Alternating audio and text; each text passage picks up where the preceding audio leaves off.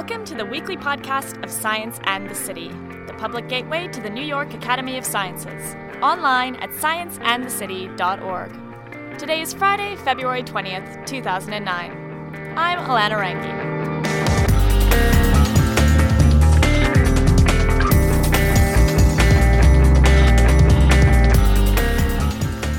Last week, Science and the City hosted the sold-out Science and Taste event. Renowned food writer Harold McGee and smell and taste researcher Linda Bartoshuk teamed up to tackle everything about our tongues. In this week's podcast, you'll hear a mixture of the event's program, as well as selections from interviews with McGee and Bartoshuk. This podcast is brought to you by Miracle Fruit Man, your source for miracle fruit, the tiny berry that changes sour taste to sweet, right in your mouth. Use them to enhance everyday flavors, lose weight, simulate sweet taste that's safe for diabetics, jazz up restaurant menus, or throw your own miracle fruit party. Find more information and get yours today at miraclefruitman.com. Think back to that high school textbook diagram of the tongue. You had your sweet taste buds on the front, salty and sour taste buds on the side, and bitter at the back. Now, forget everything you learned. Linda Bartoshuk is a smell and taste researcher at the University of Florida, and the tongue map is one of her favorite taste myths to bust. This is my very favorite taste myth. Have you ever seen in a book the picture of the tongue map? In fact, it's in lots of books, and it's a lot of papers by very impressive scientists who want to know better. It's totally bogus.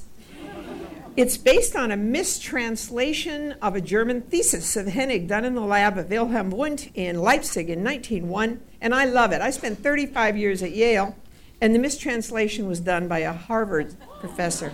The tongue is divided into different anatomical areas, but based on the kinds of anatomical structures. The part of the tongue you can wiggle, in textbooks you always find that described as the anterior 2/3 of the tongue, but it's the part you can stick out, and the posterior 1/3 is the part that's hooked on. The anterior part of the tongue, the part that wiggles, has structures on it called fungiform papillae. Now, fungiform means they're shaped like button mushrooms. And if you were to look at them under high magnification, there they sit, round with a little stalk. And in that round mushroom top, there are buried taste buds. They look like little oranges buried in this mushroom. And they communicate through a central core. So you have this series of cells, and the cells all taper to a fine microvillus, and then these microvilli, some of them protrude up into the core. It's called the taste pore, and that's how solutions come washing across your tongue. They flow into that taste pore. That's why you can only taste something if it's in liquid form. And there they come into contact with these little extensions of cells, and these extensions of cells have taste receptors, and that's how we taste. Harold McGee is a food columnist for the New York Times and also author of the ultimate food Bible called On Food and Cooking. When it comes to establishing how we taste, McGee says straightening out exactly what taste is an important first step. It's a little confusing because we use the word taste in a couple of different ways. One is, strictly speaking, the things that we sense on our tongue. And then the other one is just the taste of a food, which is its kind of overall impression. So you have to distinguish between the two. That latter one, the sort of general idea of taste, that involves both taste and smell. The taste of a strawberry is a combination of the two. But taste, strictly speaking, is molecules that we can detect with the receptors on our tongue. And they're very different from the molecules we can smell. They're, for one thing, water-soluble rather than oil-soluble, and very small molecules, and also, for the most part, nutrients, or somehow associated with nutrients, or with things that aren't good for us, like toxins. So smell is, I kind of think of flavor, that general sense of taste, as being composed of taste, strictly speaking, on the tongue, which is kind of the foundation, and then built upon that, or riding on top of that, is the superstructure, which are the aromas, which are much more variable, which are much more kind of transient. They kind of come and go. But what's on our tongue is sitting there and having its effect constantly. When it comes to smell and taste, what McGee is talking about is a combination of olfaction, breathing smells into our nose like we do when we smell a flower, and retronasal olfaction, the smelling we do when we're eating and aromas from inside our mouth are pushed into our nasal cavity. While this may seem like the same thing, Bartoshuk says the brain definitely knows the difference. The fact is, when you sniff, the brain knows you're sniffing, and it sends the olfactory information to one part of the brain. When you're chewing and swallowing and tasting food in your mouth, the brain knows that the odor is coming in a different way and sends exactly the same stimulation to a different part of the brain, and the rules of processing are not the same. Taste interacts with retronasal but not orthonasal olfaction. Though smell plays a critical role in our flavor experience, the smell and taste systems are built very differently. Smells are learned while we're born liking and disliking certain tastes. As Bartoshuk explains, it's all for biological reasons. Salt identifies sodium. We're born liking salt. Well, let me correct that. The salt receptors are not completely mature in the human at birth. So they have to mature over a few weeks, and as soon as they mature, we like salt. Sweet identifies biologically useful sugars. We like sweet. Sour identifies acids that can burn. We dislike intense sourness, but would you believe especially children may like lesser intense sourness? That's not understood. Bitter identifies poisons. We dislike bitter. Note that this is a true nutritional sense. Your affective reaction to the taste is protecting you and giving you nutritional information. Olfaction does not label nutrients. You look down here, I've got the nutrients, the macronutrients we get calories from, fat, carbohydrate, protein, the micronutrients, vitamins and minerals, and something I'm going to call anti-nutrients, which are poison. The only sensory experience you get from those is taste. Carbohydrates, sugar is sweet. Vitamins, doesn't matter what they taste like because they're too dilute, except for vitamin C, to be noticed in food. Proteins, no taste, no smell. Fats, no taste, no smell. Minerals, yes, they're salty and bitter. Interestingly enough, there's a lot of room to confuse minerals, and this is sometimes terribly important. Anti-nutrients tend to be poison. Why? Well, evolution seems to have given us receptors to detect poisons. Now, this dance between biology and behavior is fascinating, and we find many cases in nature of where one species evolves a mechanism to take care of something else. Plants protect themselves by producing compounds that are bitter to animals. Interestingly enough, some of the plants with the best defenses against hungry animals are totally defenseless when it comes to humans. Oregano, thyme, and the array of other somewhat bitter spices that make up your seasoning rack are unbearably bitter to your average rabbit, say, but when we stir them into a sweet spaghetti sauce, it adds all sorts of interesting layers of flavor. Now, talking about our 4 flavor receptors begs the question, is there a 5th taste? You've probably heard of umami, the taste commonly tied to proteins like meat, which contain high levels of glutamates. Scientists have battled over the legitimacy of umami, and much like McGee and Bartoshuk, can't really come to a consensus. The umami cabal is so powerful that I'm afraid to say that. If one of those people is out there, you'll probably follow me home.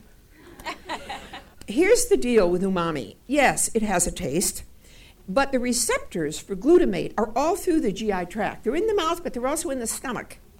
Fatty acids produce a little bit of a taste, but that's because, well, I'll tell you in a minute.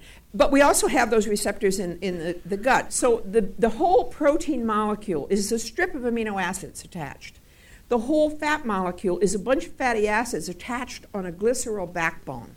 So what happens with digestion is the protein is broken up into its constituent amino acids, and the receptors for glutamate respond to only one of those. But that's all you need. You eat protein, it's broken up in your stomach. The glutamate receptors say, aha, protein came in here. It doesn't have to bind to the whole molecule, just that little tag, glutamate.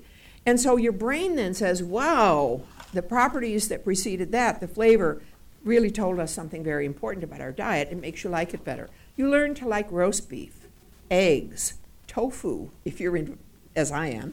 All the sources of protein you learn to like. And it is true, you can learn to like glutamate too. But one of the tip-offs to why it's not a basic taste, a lot of people hate it. Glutamate is not a universally liked experience, and therefore it doesn't qualify as a basic taste in my view. I think it's a real taste. Linda makes the point that it's hard for her to consider it a basic taste because glutamate is an amino acid. Amino acids are parts of proteins, so it is nutritionally related, and all the other nutritionally related tastes are kind of automatic likes. You know, we just like them. automatically, saltiness and sweetness in particular. With glutamate, it's different. You taste glutamate by itself, and it's not that pleasant. However, when it's mixed with other things, it can make those other things and the whole experience much nicer. And I've certainly had that experience, particularly in something like a steak, an aged steak, which I had a wonderful tasting here in New York with Jeffrey Steingarten, the food writer, and we tasted steaks that had been aged for different periods of time sequentially.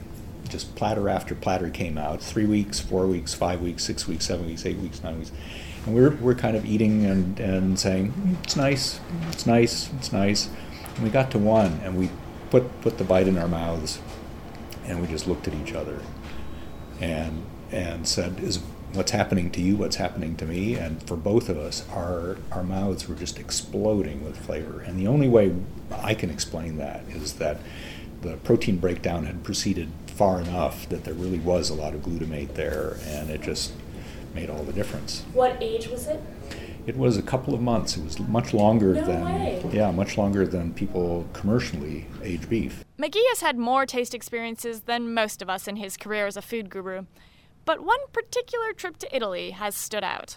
A wonderful moment that happened a few years ago at a meeting about taste and smell at which the director of the Monell Chemical Senses Center attended. And he knows a lot about food and a lot about taste and smell, but he had never had the experience of sipping a little spoonful of olive oil just by itself, not putting it on a food or something like that. And the meeting was in Sicily, and one of the hosts had olive trees, and it was shortly after the harvest, so he brought some freshly pressed oil and shared it with the participants. The oil was cloudy and just, amazingly concentrated in flavor.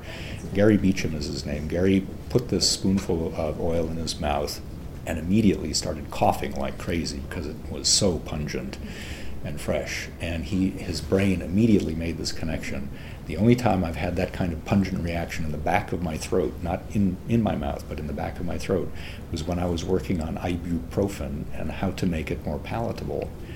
I wonder whether there's something in olive oil that has the same activity as ibuprofen, because it's giving me the same chemical reaction on my receptors in the back of the throat. So he went back, and took him a couple of years to do the research because there's no funding for some shot in the dark of that. Turns out there is something very much like ibuprofen in olive oil, and he detected it by taste. Wow.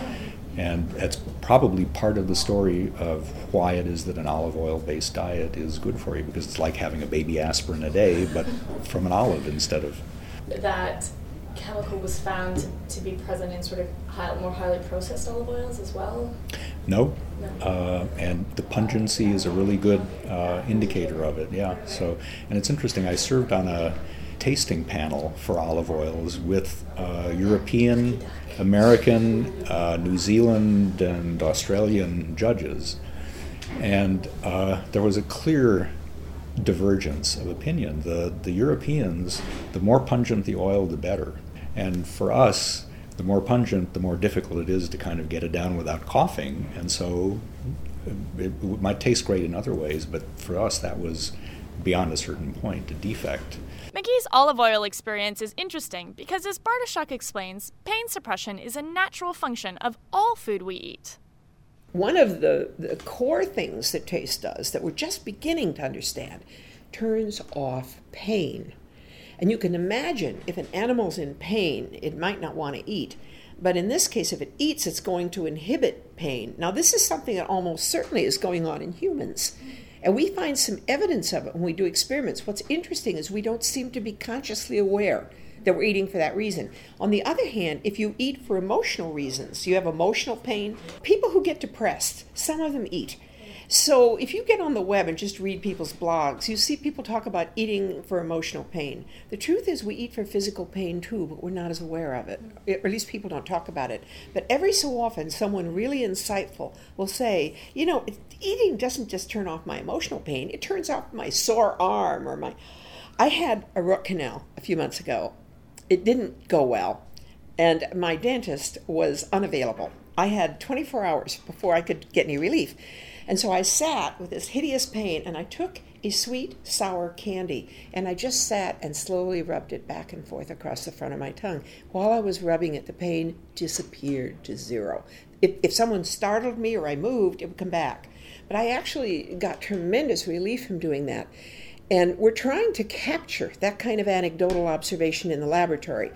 But it's very difficult because, first of all, nobody's real thrilled with having you inflict pain as part of an experiment.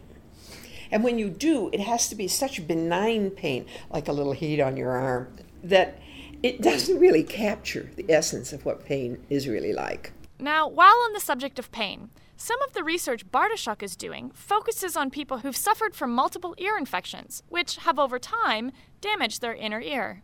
It turns out that damaging the chorda tympani releases inhibition on perceived touch. Fats are perceived through touch, creaminess. A history of ear infections intensifies fat sensations, making high-fat foods very palatable, and people with a history of ear infections slowly gain weight. And by the time they're in their 30s, the incidence of overweight and obesity among people with ear infections is almost double. But while ear infections may explain why some of us have a harder time saying no to Haagen-Dazs, what about the rest of us? It turns out, says Bartoshuk, there's an explanation for us too. You have something nice and novel and then throw up. You're going to hate that flavor. How many of you have had that experience where you've gotten sick? Yeah, look around you. It's really common.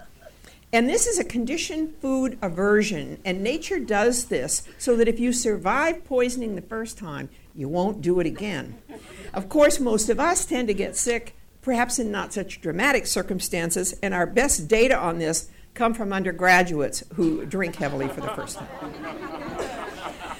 You can pair a flavor with something good, even like mood elevation, and it will become additionally pleasant. But the real way to make a flavor preferred, pair it with calories. You think, isn't it ironic that all these things that have high calories taste so good? Went the other way around. It was the calories and the natural hardwired mechanisms that make us need calories that made those foods take on a good taste. This is why it's amusing to me when people try to market a food that's low in calories. You think the brain doesn't catch on? You notice how often these foods fail in the marketplace? Remember that McDonald's hamburger, low fat? How long? That last 6 months maybe? The brain catches on. And it's not that you say, ooh, that doesn't have any calories, I don't like it. You make up excuses. Oh, it was kind of grainy. I didn't like that chocolate ice cream. It wasn't quite as good as Haagen-Dazs. And those things slowly get taken out of the diet because the brain detects the difference between the one that has the calories and the one that doesn't. What we should be doing is figuring out how much we can reduce the calories before the brain catches on. McGee has seen some of this caloric testing, along with a selection of other crazy foods, in his visits to some of the most experimental restaurants in the world. The ultimate taste experience is something most chefs probably strive for, but some definitely a little more than others. Wiley Dufresne here in New York, I'm going to show several of his dishes, and his restaurant WD50 on Clinton Street is a great place to go regularly because he's always coming up with something new. He also wanted to intensify and concentrate and kind of bring together the best of a chicken. And he was thinking about chicken McNuggets and how could you really make the ultimate chicken McNugget? Well, you take a piece of the breast meat and wrap around it a piece of the thigh meat and wrap around that an intact piece of the breast skin. And if you could somehow glue it all together, you'd have the perfect morsel of chicken. Well, there's something that in the restaurants is called meat glue, which is an enzyme called transglutaminase, and it basically takes two proteins and joins them together. And so you take these pieces of protein and you push them together with a little bit of this powder, and they stick together and form a perfect little morsel. And that's chicken McNugget, or chicken nugget. And the ultimate shrimp experience, anybody? So Ferran Adrià wanted to intensify the flavor, the experience of a prawn. And he said, why do I have to choose between serving it raw or cooked, or with its juices or without its juices? I'm going to give you everything. So this is a pipette from the laboratory filled with a broth made by cooking down a bunch of prawns and concentrating it. And then impaled on that pipette is a raw prawn, and then at the tip, a fried head of the prawn. So you put the whole thing in your mouth, squeeze the juice into your mouth, pull the things off with your teeth, and get everything all at once. This extreme flavor tripping, as it's called, is also an experience that can be induced using extras, if we can call them that. Take the miracle berry, for example. In the 1970s, Bartoshuk did research on the little berry that people claimed turned all things sour to sweet tasting. It's indeed true that after eating a miracle berry, you can suck on a lemon enjoyably. And the science behind it, says Bartoshuk, is simple. Tropical West Africa is the home of miracle fruit. And the reason I got interested in it so many years ago is I've always been interested in the concept of taste modifiers, the notion that somehow one taste can be turned into another. If that were true, it would be very theoretically important. It's actually not true at all. But miracle fruit was one of the things I came across because people claimed it was a sour suppressor or turned sour into sweet. Not at all. It turns out that what miracle fruit does, and I have a lovely picture of Lloyd Beidler's model of this back from the same era, it adds an intense sweet taste whenever acid enters the mouth, and that's all it does.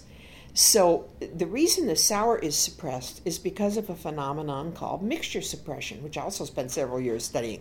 If you took a cup of acid and tasted it, it would be very sour. Now, if you dumped sugar in it, it would be both sweet and less sour. You put miracle fruit in your mouth, and it's sweet and less sour, exactly as it would have been if you'd added sugar.